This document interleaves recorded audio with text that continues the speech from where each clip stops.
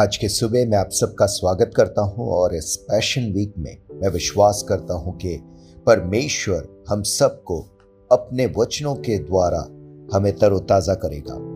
आज का वचन है फल रहित अंजीर का पेड़, मत्ती 21 उसका 18 से। भोर को जब वह नगर को लौट रहा था तो उसे भूख लगी। सड़क के किनारे अंजीर का एक पेड़ देखकर वह उसके पास गया और पत्तों को छोड़ उसमें कुछ न पाकर उससे कहा, अब से तुम में फिर कभी फल न होंगे। और अंजीर का पेड़ तुरंत सूख गया। यह देख के चेलों को अचंभा हुआ और उन्होंने कहा, यह अंजीर का पेड़ तुरंत कैसे सूख गया?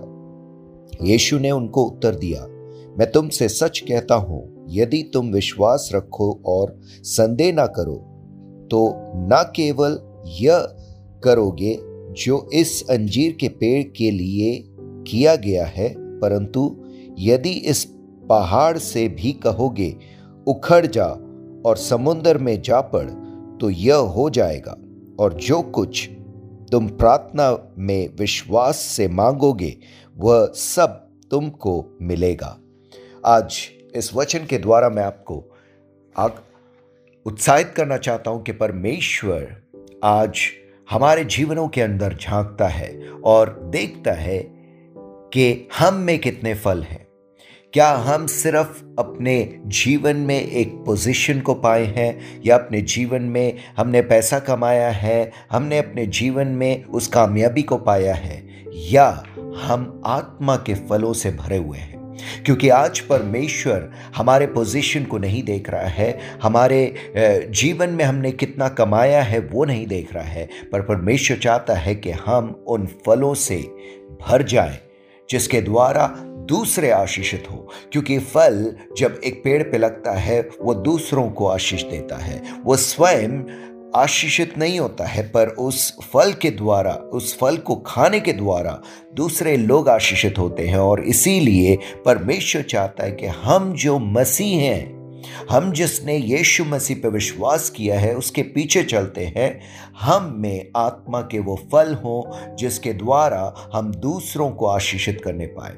और आज परमेश्वर इस वचन से एक और बात सिखाता है कि जो कुछ हम विश्वास के द्वारा बिना संदेह से हम कहेंगे वैसा ही होगा। यीशु मसीह ने उस अंजीर के पेड़ में जब फल नहीं देखा तो उन्होंने उससे कहा कि तुम अब कभी फल ना लाओगे, और उसी क्षण वो सूख गया।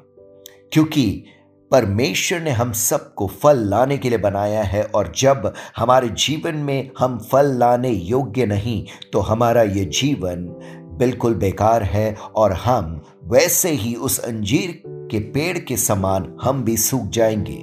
इसीलिए आज मैं उसको उत्साहित करना चाहता हूं कि हम फल लाने वाले लोग बन जाए और परमेश्वर के सच्चे विश्वासी जन बन जाए, और उस विश्वास में हम घोषणा करें, प्रार्थना करें, हम जरूर पहाड़ों को भी कह सकेंगे कि उस पानी के बीच में जाके गिर, वो जरूर गिरेगा, क्योंकि हमारी प्रार्थना सुनी जाएगी और उत्तर लेके आएगा।